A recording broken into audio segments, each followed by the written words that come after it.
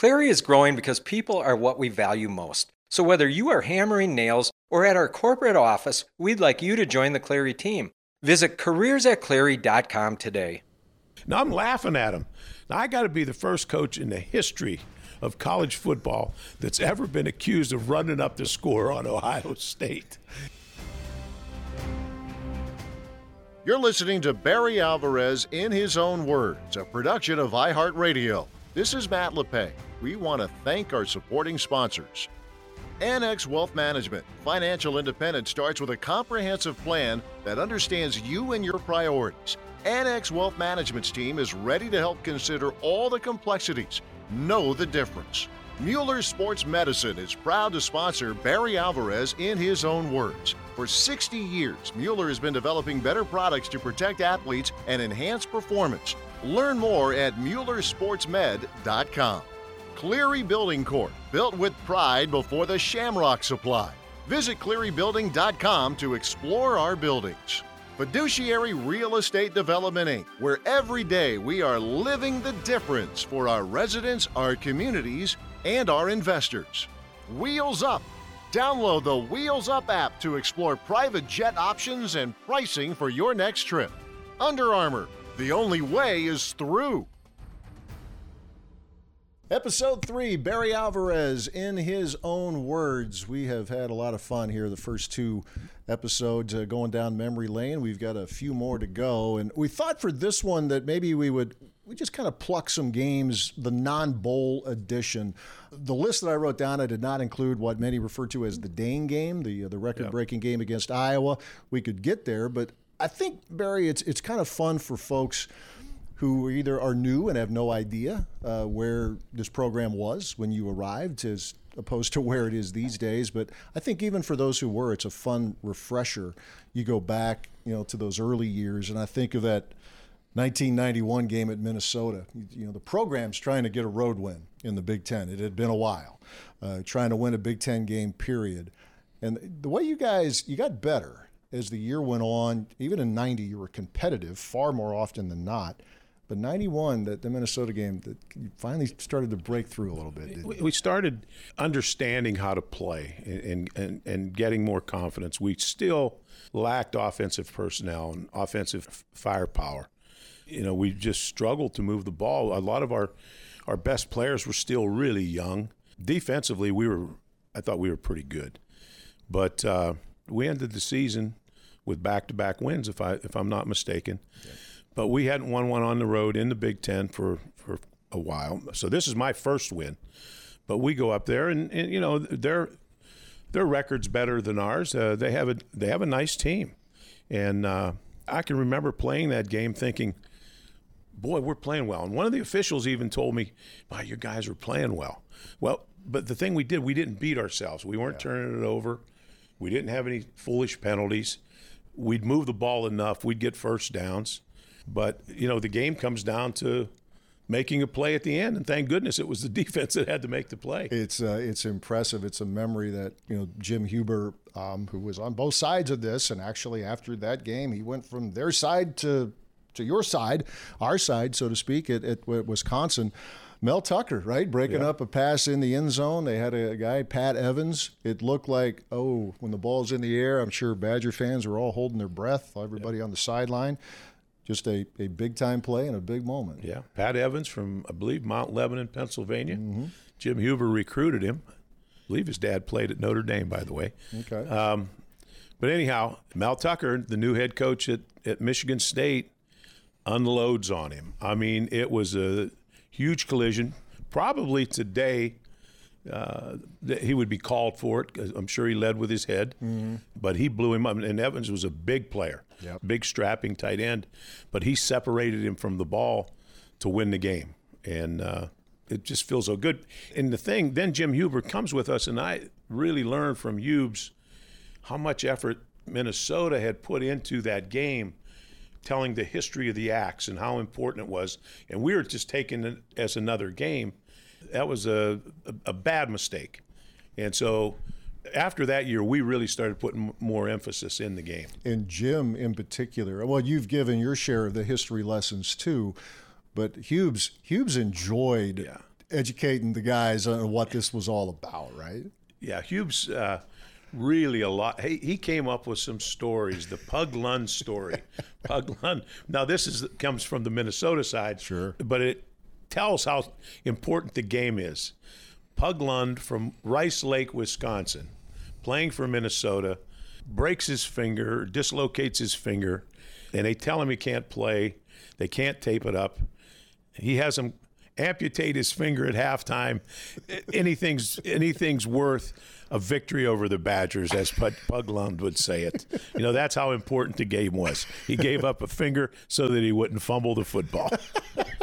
He loved it. We would do these shows every week, and Minnesota Week. It never got old to me. I just enjoyed listening to him because I know he enjoyed telling those stories. But those games at the Metrodome too, that was always. I mean, that was a late season game.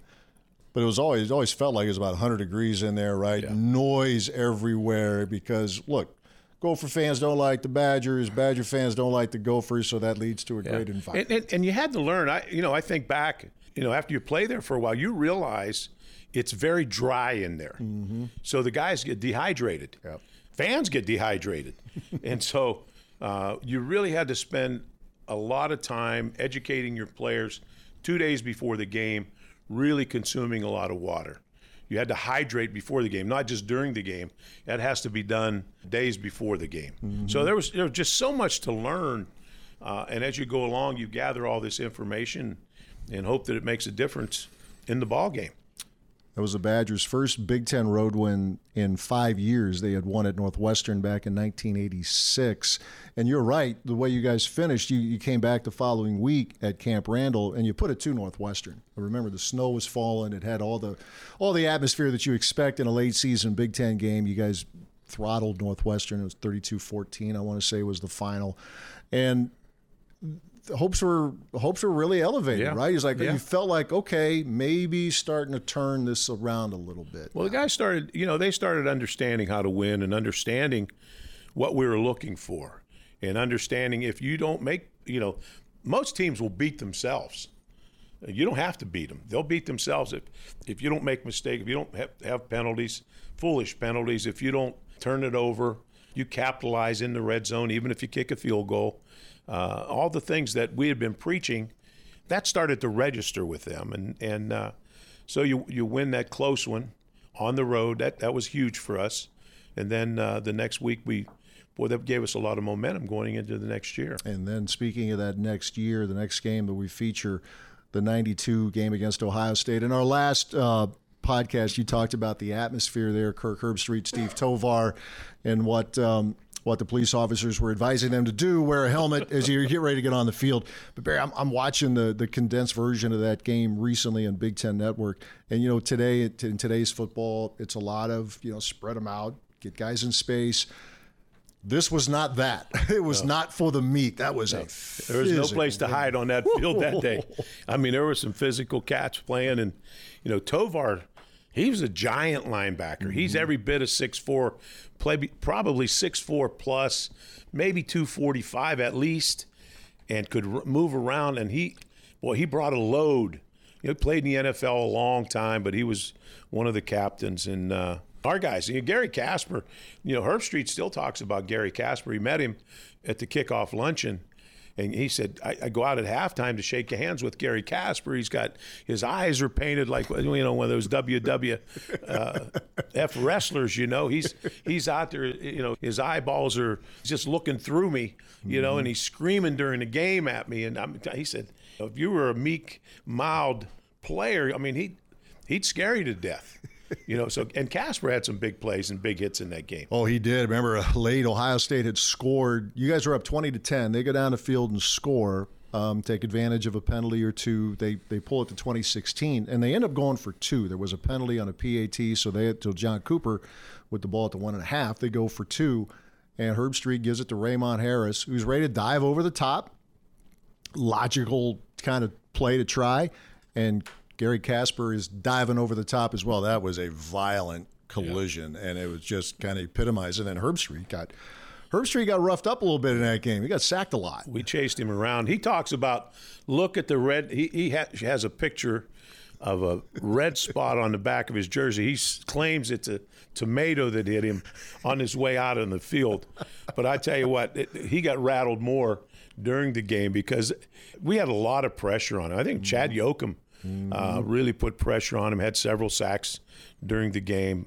But, he didn't have a lot of time to get rid of the ball. Yeah. And Dan McCarney was putting – we were blitzing him and going after him. Now we weren't going to let him get comfortable. And you guys you had to run out the clock. And Bren Moss had to fight he had 8, and I looked this back up again. He had 89 yards, and they were all hard. Yeah. 2 touchdowns. And then Mark Montgomery ends up dragging, it looked like probably half the Ohio State defense with him. It was a 3rd down. You move the sticks one more time, you win the game. And big burly Mark Montgomery just carried people with him. He was a tough kid. He was tough and was a good captain. He was a good captain for us, good leader for us, and he didn't get to carry it much. He was a lead blocker for Brent and Terrell, but when he got it, he had deceiving speed and extremely strong. It was fun watching the replay of that because the place was full, the place was electric. And the fans, who I think were kind of gathering that things were turning anyway, that was like, okay, it's on your way back. The scene, I'm sure, in the locker room was wild. You get a ranked opponent that you're able to knock off for the first time. First time the program has done that in a while. Pretty electric day. Yeah, that sends a message around the country that these guys, and there was no shortcut, and it wasn't a fluke. Mm-hmm. They came after us, and we went after them. There weren't any gimmick plays, trick plays. It was just 2 teams going at it. And, I always sold the guys when I recruited them and we worked out in the non-conference. And I see the guys out there working today. Your out-of-season conditioning is really important in our weights training. It was all devised to beat Ohio State and Michigan. You had to be more physical than they were because most of the time they recruited better than everyone else in the league. The only way you could beat them is be as sound or more sound and be as physical or more physical. And our guys were sold on that. I heard them talking. As a matter of fact, BTN had something on a week ago, and they brought up 2 different Wisconsin games. The one where Gibby was blocking down on him, and they were fighting on his sidelines because Vrabel and his other backup, they were fighting. Neither one of them wanted to play and have Gibby blocked down. And they mentioned that I recruited guys that were really physical to focus on beating Ohio State, and that's pretty much the truth. Yeah, those were the kind of games where you noticed no matter what the score ended up being, you wanted to see, like, if you came up short against Ohio State or Michigan on a given week, you wanted to see how those teams played the following week because there was some lingering effect there, wasn't there? Yeah. If you followed us in the way we played over the years, take a look at the record of the team that plays the next week. Mm-hmm. If you're a bettor, you want to bet against them. If they're giving points, take the points. But they're not going to play well. I'll share a story with you. Joe Paterno, when he came into the league, they came in here after the game we played with them in '96 with Ronnie, and it was a great game. Mm-hmm. They beat us 34-31, yep. But it was a fist fight too. And Paterno calls me on Tuesday just to tell me he was impressed with my team. We're not far away. I mean, we were a pretty good team. We lost some real close games. But to share with me how physical we were, and he said, I just came out of a staff meeting. We haven't practiced yet this week. We haven't practiced. Probably won't be able to get on the field because we're so beat up. He said, we just decided in our staff meeting, we're going to change how we recruit. We can't hold up in the Big Ten. I mean, we're trying to get smaller, fast guys, and your guys are knocking them all over the place. You can't recover. You got to be able to play week after week.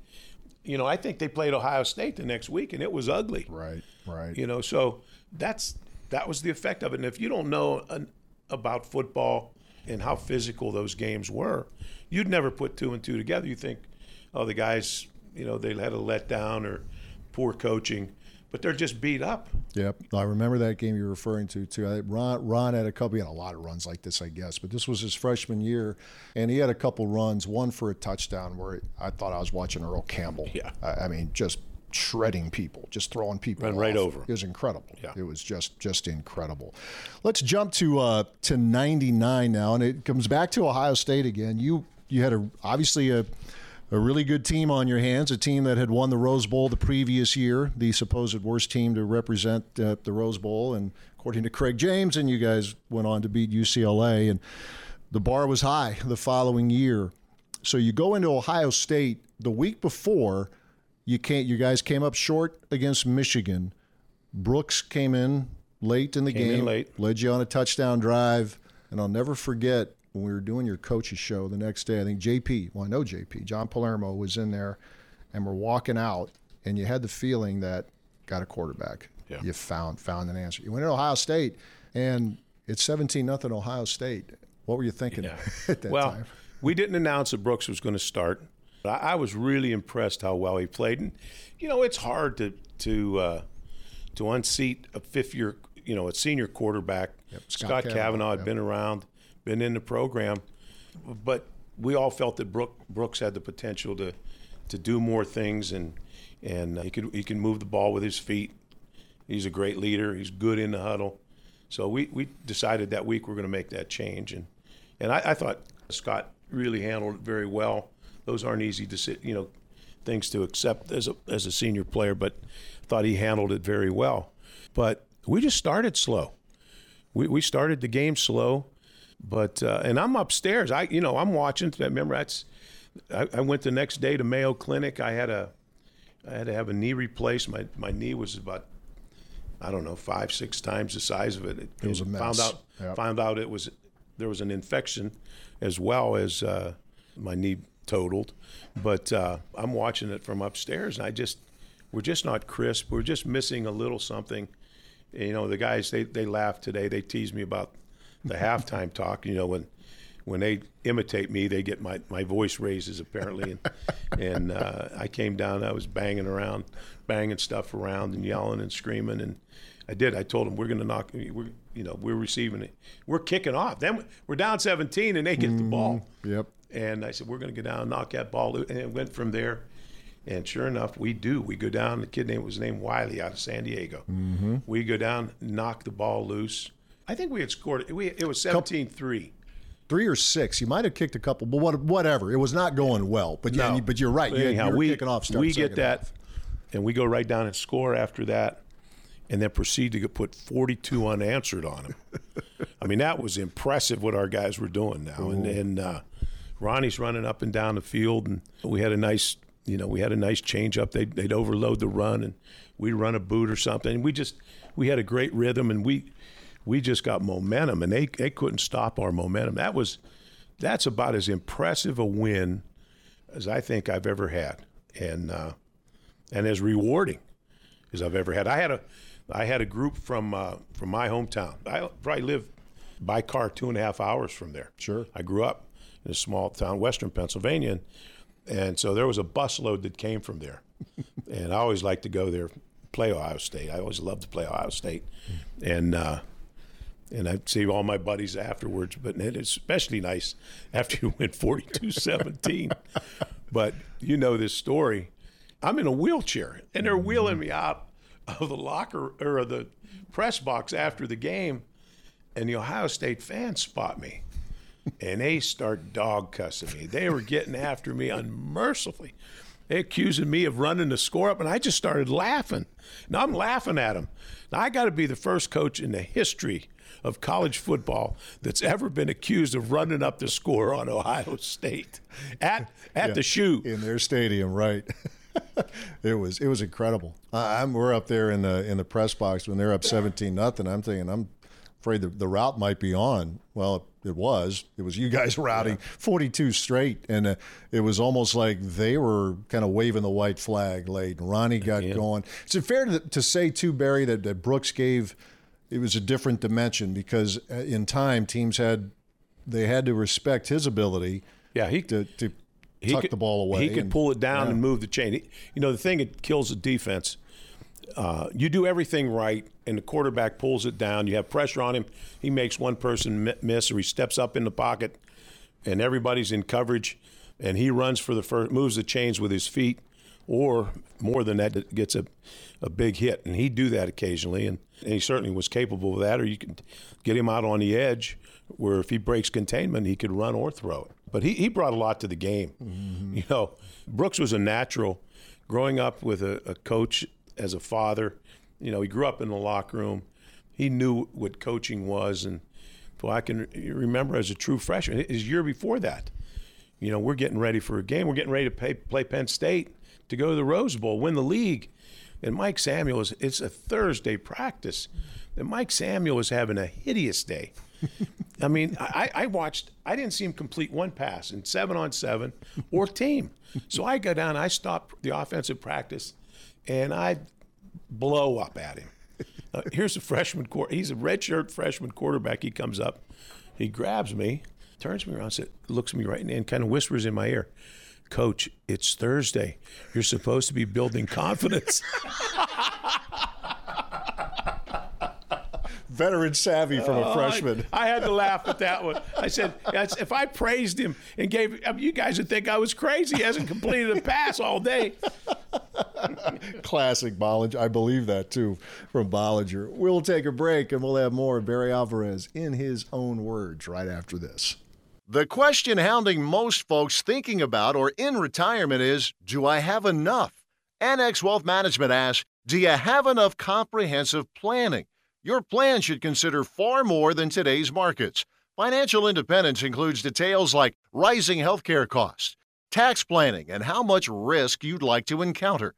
When you're ready for answers to tough questions, to take a serious look at where you are and where you're headed, let's talk.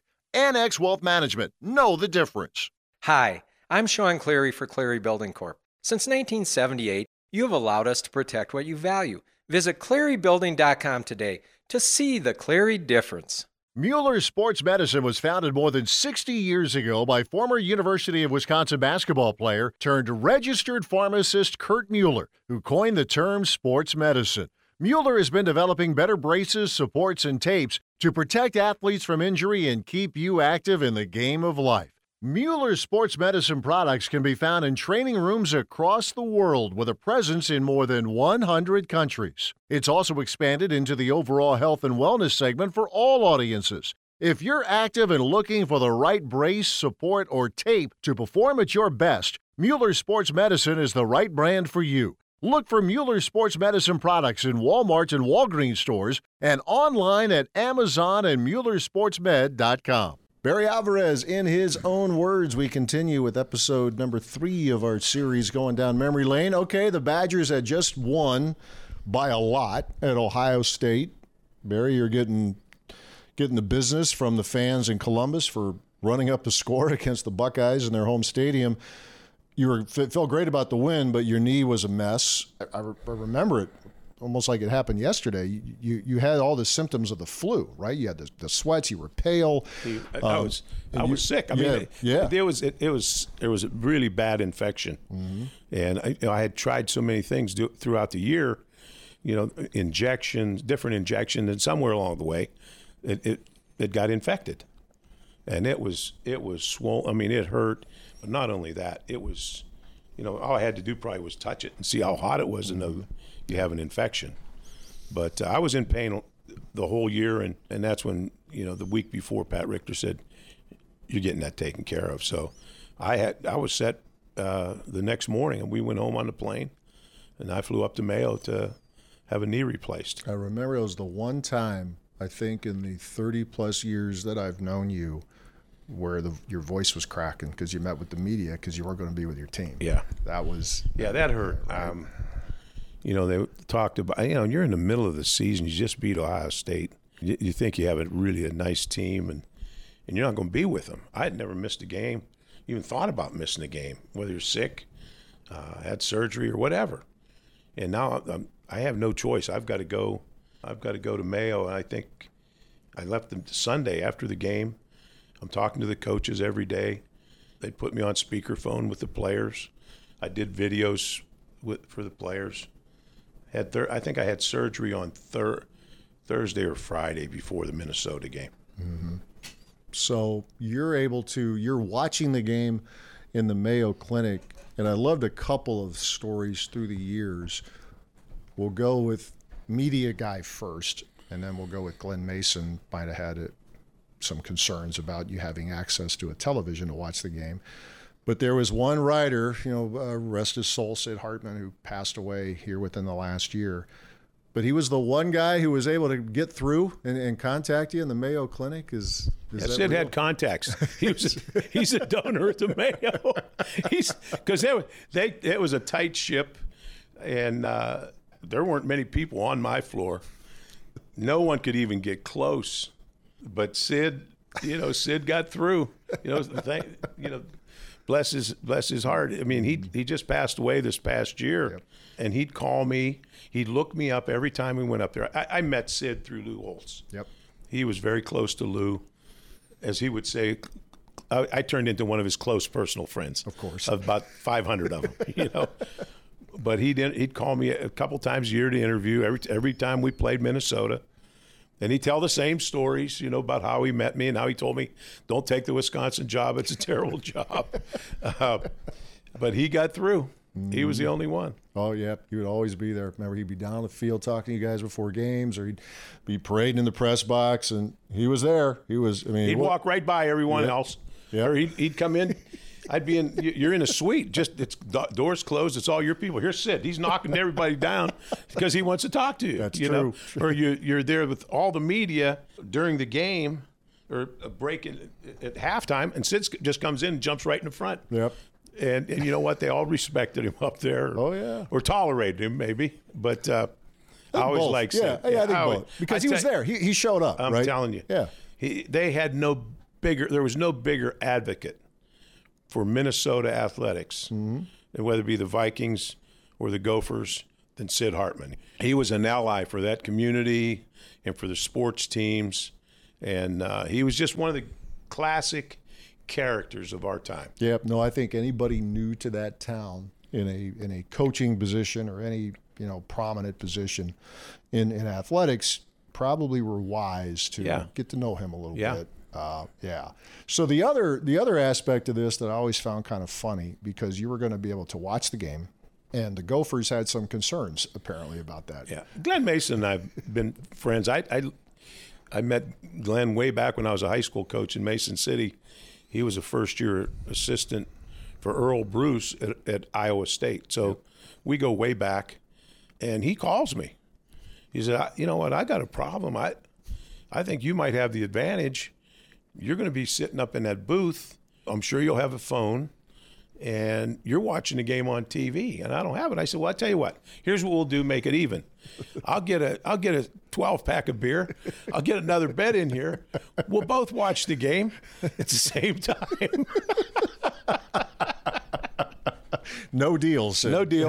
No deal. No deal. A great game. I mean, it's the rivalry. It's the axe. So it's those games are supposed to be hard. You guys get down, you score late, and then I know your fondness of kickers, I'll put it mildly, comes and goes, but you had some good ones. You've had Davenport, Matt Davenport, and then Vitaly Pasetsky. Vitaly kicked it. That was his first game winner in overtime. Okay. Yeah. One of the first overtime game. And you know what? We spent time in two-a-days on overtime. Mm-hmm. So our guys had a pretty good feel. We took time out at the seminary going through how you go through an overtime, what you try to do. And if I remember right, we got them for a loss early, and then they miss a field goal. Mm-hmm. And now we're going to give it to Ronnie. We're going to get whatever we can get. Give Vi a good position on the field, kick it and win. Mm-hmm. But they were really a good team. They were a good team, and earlier that year, I think that team beat Ohio State, Michigan for the first time in the history, or for a long time up there. Yep, they beat. They had some good wins. I want to say they beat Penn State that year too, in-state college. Yeah. It looked really at one point like they had the inside track to the Rose Bowl. Yeah, no, they were good. That was a game that Ronnie had. Ronnie ran wild on most opponents in his career, but especially that year, he had to earn it. He had to earn it. He was our offense. Yep. The guys I'd get criticism from fans. Hell, we know what you're going to do on first down. Well, no kidding. We got one back. We were two tight ends. and we have one back. Yep. I'm not going to let Mike Samuel throw on first down. So what do you think we're going to do? We're going to give it to Ron, but you got to still stop him, and we're going to cover everybody up. We could block 9. Yep. We could block the front. We couldn't account for one person. I tell Ronnie, you got to beat the safety yourself. You got to block him. Remember the tight ends was it Tim Davis, one of your assistants at the time too, referred to them as linemen with wings. You had Dag Retzlaff, John Sigmund, like 280-pound guys, and they were. Yeah, Retzlaff was 6'8", 275, and Sig was a good receiver. Mm-hmm. I remember Dag catching one went about 80 yards. I thought I was going to run out the quarter. Delay a game. You go back though that you won at Ohio State, you beat Minnesota, and you weren't losing again. That was the run to where you guys just opened up a can on the Michigan State team that was really great against the run until that day. Ronnie had the unbelievable game against Purdue. Jamar Fletcher had a big pick 6, but those 2 games, Ohio State and Minnesota, got you off and running the rest of that season. And of course, the Purdue games. The Purdue games were classic shootouts. Jump around started in 98. In 98 game. Yeah. With Drew Brees, and that's a game he broke pass attempts and completion record. And our philosophy going in, I told the guys, we couldn't play press man against them. We just didn't have the personnel to play that way. But we're gonna play soft, and the whole thing is we're gonna let them throw it, catch it. Don't let them run with the ball after they catch it. They catch it, you tackle them, and don't let anything go over your head. Mm-hmm. But you have to be patient. It's just like the run game. You treat that short pass like a run, and sooner or later, one's going to ricochet, and we're going to get a pick. They're going to drop something they're not supposed to. But you got to have patience. And I don't know how. I watched the replay of that game. I don't know how I had enough patience. Those were long games. Ooh, they're hard.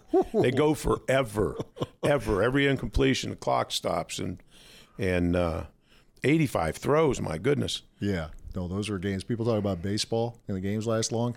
Those are the Purdue games all night, all day or all night. But those in 98 and 99, those were both great games for the Badgers. Jamar Fletcher with 2 pick sixes. Ricochet in 98 for a touch, which, at one point, with them having all those yardage, and to start the game, we couldn't move the ball. We couldn't block Roosevelt Colvin. Yeah, he was good. And he's playing against Mack, and that guy, he was a great player, kid coming around him. I think Mack roughed him up a little bit. Mack would do that a little bit. He'd do that. Mack was a tough guy. Yes, he was. That's why you loved him. And Commissioner talked about his hands. Those hands and fists are like meatloafs. Like you're engulfed. The big ham hock there. But finally we started getting some movement and moving the ball a little bit on offense. But, I think we were up late in the game. They scored a touchdown late, but we were up 17 points with a minute and a half left. Yeah, you took control. In the game. Took control. You did. I always think, too, of those, the 98, 99 Purdue games were special. And I always think of the 04 game at Purdue because that series hasn't been the same ever since. They had won the previous year in Madison. And then it's a big game now. Purdue's undefeated, ranked 5th. Badgers are undefeated, ranked 10th. As you would call it, the classic big on big game. Game day was there. They had Kyle Orton, a Heisman candidate. And that 04 team, Barry, that was, 98, obviously great defense. You've had great defenses here. That 04 team was, for the bulk of the season, about as good as it gets defensively, right? Yeah, our D-line was really good. Erasmus James was really playing extremely well. He was one of the better, maybe the best defensive end in the country when he was healthy. Now, as that game, and our defensive line was, all of them were, top-notch players. I think they all ended up playing in the NFL.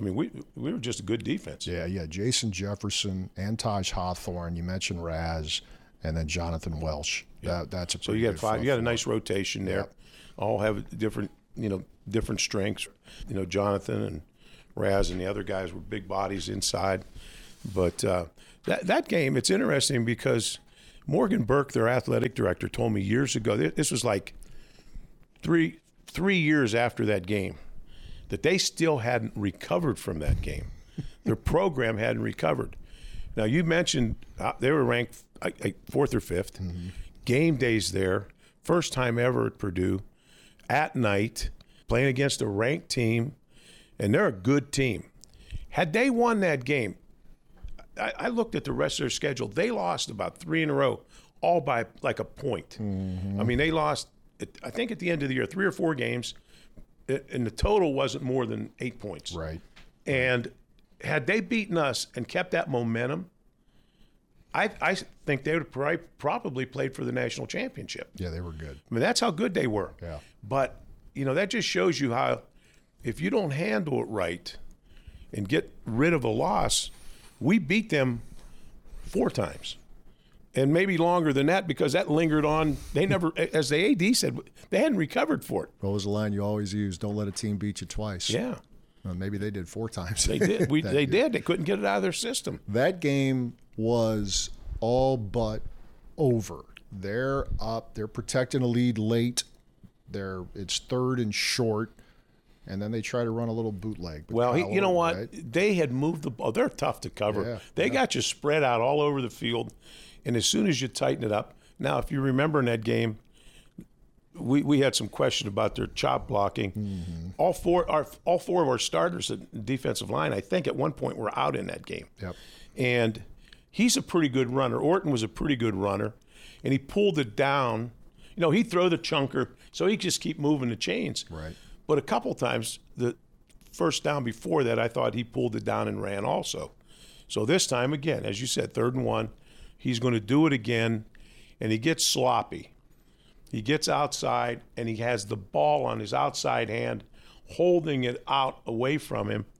And we hit him in the ankles and hit the ankles and flip him. He does a helicopter. Mm-hmm. His head comes down, the ball comes out clearly before he hits the ground. And Scotty Starks is alert enough, instead of falling on it, picks it up and scores. Scoop and score. It was scoop and score to win the game. Stunning. Just a stunning game. Yet, they have time to go down the field and trying to, if at least, send the game in overtime because the PAT was no good. We missed the PAT, can you believe it? You love kickers. You didn't want to be that guy when you got about the numbers. Vitale wasn't the kicker then, but he always told the story. I remind him of this every time we see him. I said, "You're the guy who would cuss out, somebody in Russian on the sideline. If JP's barking at you, you just go. You always have a comeback." So yeah, I'm sure that was not a comfortable moment, but yet they're driving down the field, and that was Brett. That was Brett's first year as a coordinator, right? Yeah. Brett Bielema. And they're within range, right? This game looks like it's going to OT. Field goal. It was. I mean, they can make that field goal, 42 yards. If I remember, I think he pushed it. He did. He pushed it. Now, you're right though about that D line and Erasmus James because it was a pre-snap penalty, right? He gets guy chops him from outside in, hits him dead in the ankle. Oh, and that was I remember talking to you guys as coaches during the week, and Brett. I mean, just loved the defense because Purdue, they could light it up, right? Joe Tiller's teams were always a pain to play with what they could do offensively. But I think those are all rules that are changed now. We talked already about Mel Tucker. Yeah. Hitting somebody, leading with his head and blowing him. It's for when that's your guy and it wins the game, it's great. But if it's the other guy, I mean, it could have done some damage, some really serious damage. And now we've pretty much taken that out of the game. Our hit on Orton was a clean hit. It was just a low tackle that flipped him. But they were chopping. I mean, you can't do that. You can't block outside in and hit somebody below the knees. Oh, those are season enders, potentially, right? Yeah, Robert Brooks helped force that fumble, and Sparky, Scott Starks, with the scoop and scores. So I think a lot of folks were probably, after that game, thinking, well, I've seen about everything now. Well, no, we haven't. 2005 at Minnesota. Again, a good game. 2 ranked teams. Gophers are 22nd. The Badgers are 23rd. Both teams are 5-1. That was a year where you guys could light it up offensively. There was a lot of turnover defensively, so there were some games that became shootouts. And this was one of them. They had I had to double check this. They rushed for 411 yards that game. They had Lawrence Maroney and Gary Russell, really good running backs. Well, I was thinking it was Barber. It was Russell. Yeah, it was. I was thinking the same thing. I had to look. It's like, oh yeah, Gary Russell. But Lawrence Maroney, went on really good pro career. We had Maroney was here on a visit, and what a back he turned out to be. And ended up playing for New England. We could not stop them. Yep. They were whistling the ball up and down. I mean, all the years I coached defense, if somebody rushed for 100 yards, I'd be really upset, really upset. To rush for 400, and the game comes down to they have a 4th and 1, but it's from the 20, and Mace decides to punt the ball. That's right. There's no way we can stop. We haven't stopped them all day, let alone for a yard. And thank goodness he decided to punt it. Yeah, you're right. It was Lawrence Maroney. And they couldn't stop us either. No, your guy, either running or in the passing game, Brian Calhoun rushed for 3 touchdowns. Brandon Williams had himself a day. They couldn't cover B. Will. Yeah. They could not cover B. Will. We needed the ball back, and, if he had it to do over again, I know 4th and 1, he's running it. John Stocco had a really good game throwing the ball. But, yeah, that was bizarre. It was, because the Gopher fans, they're thinking they're gonna charge across the field. They're gonna watch their guys get the axe. Punt snap was good enough. Punter, who's a good punter, went on he had a very good career. Had a really bad moment for him. Dropped it. Jonathan Casillas blocks the punt, and Ben Strickland. And you know what? Keeping the ball in play. Keeping it in the end zone, because you're running like crazy. You got he and Casillas really going hard after the ball. It's very easy to hit it with your knee or hit it with your chest or not scoop it up. You're supposed to, when you recover them, you're supposed to dive next to it and scoop it in. Well, in the heat of battle, sometimes you don't remember that, but because if they knock it through it, it's a safety, you're and down 1. Yeah, so. For them to keep it in, first of all, John has the wherewithal to get the block. You still have to see the ball coming off the kicker's foot, and then for Benny to keep it in bounds to score, win a touchdown, and it was a gasp in that stadium. And I can remember seeing the replay of the game, and the fans, they're all sitting there with their mouths just wide open, and I go out, and Mace looks like he's shell shocked when I get out to the middle. He looks at me and just says, when you think you've seen it all, you haven't. Oh, it was, and at the Metrodome, I can remember this, our radio booth, you could reach out and shake hands with people, or they probably didn't want to shake our hands but anyway, I'm looking across. Darrell Thompson, his work, he played with the Gophers, played in the NFL with the Packers. They're in the booth next to us, and I just look at him. I shrug my shoulders. I don't know, and he's just shaking his head like, "Wow, I think I have." And that was an unbelievable day in college football too. There was October 15th, 2005, day of the Bush Push, USC Notre Dame. Yep. There were many other wild games in college football, but the Wisconsin-Minnesota game, man, just in unlikely endings. Yeah. It was unbelievable. How do you rush for 400 plus yards and lose? Right? I remember as coaches, right, was an old line, like sometimes you're going to give up 300 passing. That's how it works. But if you give up 300 plus rushing, that's you are not managing the game. Right. Whoever's running the ball, they have total control of the game. But that was, you guys, you had to adjust to to your personnel. There was a lot of turnover defensively with a lot of guys had moved on, graduated, gone on to the NFL, but you had Brian Calhoun, who had a great year for you. You beat Michigan that year, John Stocco.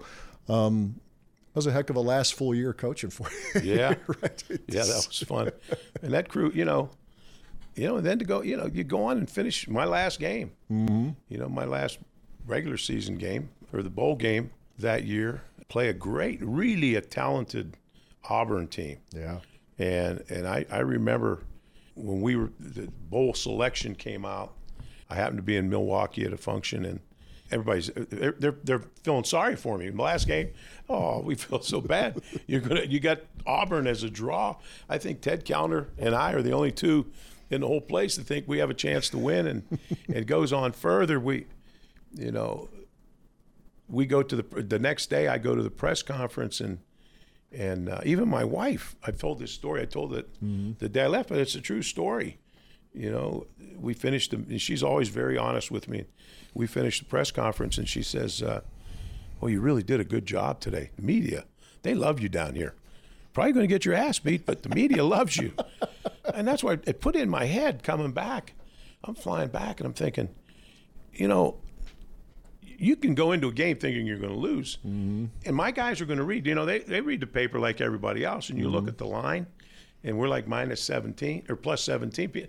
You know, everybody knows we're big underdogs in the game. So I came in, I just came up with a plan to just build confidence. And first meeting I called with the coaches, I said, hey, let me tell you something. I'm studying. I just came from down there. I got all their information. I looked at our matchup. We have a great matchup. We match up great with these guys. I hadn't looked at one film. I don't even know. I know their quarterback. That's about all I knew. And I said, you know, we played these guys a few years ago.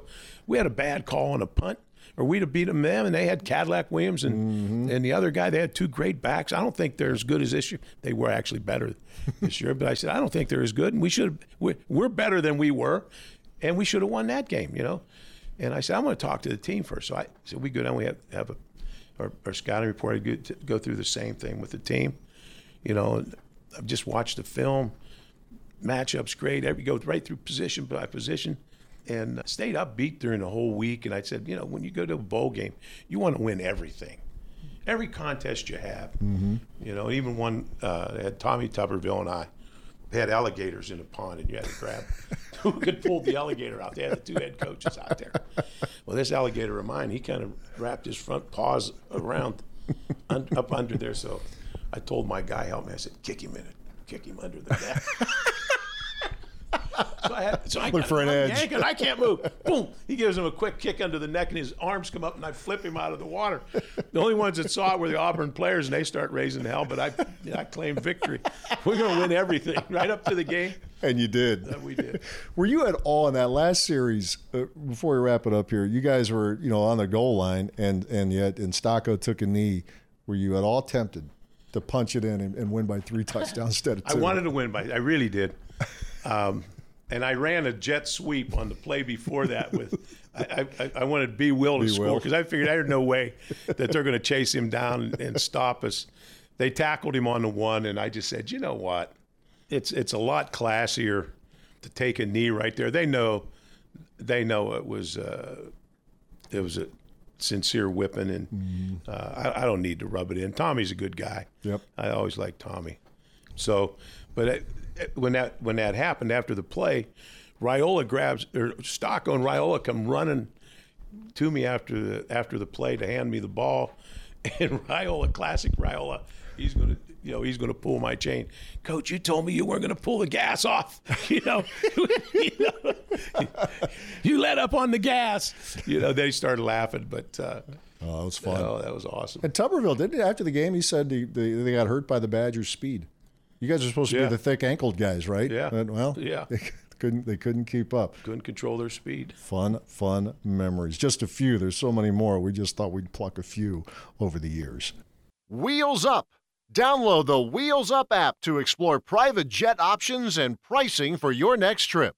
With over 35 years' history of developing and managing exceptional residential communities throughout southeastern Wisconsin and beyond, our commitment to exceeding our residents' needs and expectations in everything we do is more than just a guarantee. It is the fiduciary difference. Fiduciary Real Estate Development Incorporated, where every day we are living the difference for our residents, our communities, and our investors. Hi, I'm Sean Cleary. We design, engineer, and manufacture everything in-house so we can back up the promise to deliver the building of your dreams. Visit ClearyBuilding.com today. Everybody's got a goal, and everybody's got something standing in their way.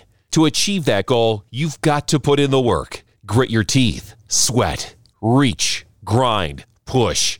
No shortcuts, no quick fixes, no answers in a book. There's no way around it. Under Armour, the only way is through. Special thanks again to our supporting sponsors. Annex Wealth Management. Financial independence starts with a comprehensive plan that understands you and your priorities. Annex Wealth Management's team is ready to help consider all the complexities. Know the difference. Mueller Sports Medicine is proud to sponsor Barry Alvarez in his own words. For 60 years, Mueller has been developing better products to protect athletes and enhance performance. Learn more at MuellerSportsMed.com. Cleary Building Corp. We protect what you value. Visit ClearyBuilding.com to see the Cleary difference. Fiduciary Real Estate Development, Inc., where every day we are living the difference for our residents, our communities, and our investors. Wheels Up. Download the Wheels Up app to explore private jet options and pricing for your next trip. Under Armour. The only way is through. Thanks to our production team, audio engineer Dave McCann, and our editor Mallory Pilon. A reminder that you can hear this entire series now. It's available from iHeartRadio or wherever you listen to podcasts. This is Matt LePay, and we thank you for listening to Barry Alvarez in his own words, a production of iHeartRadio.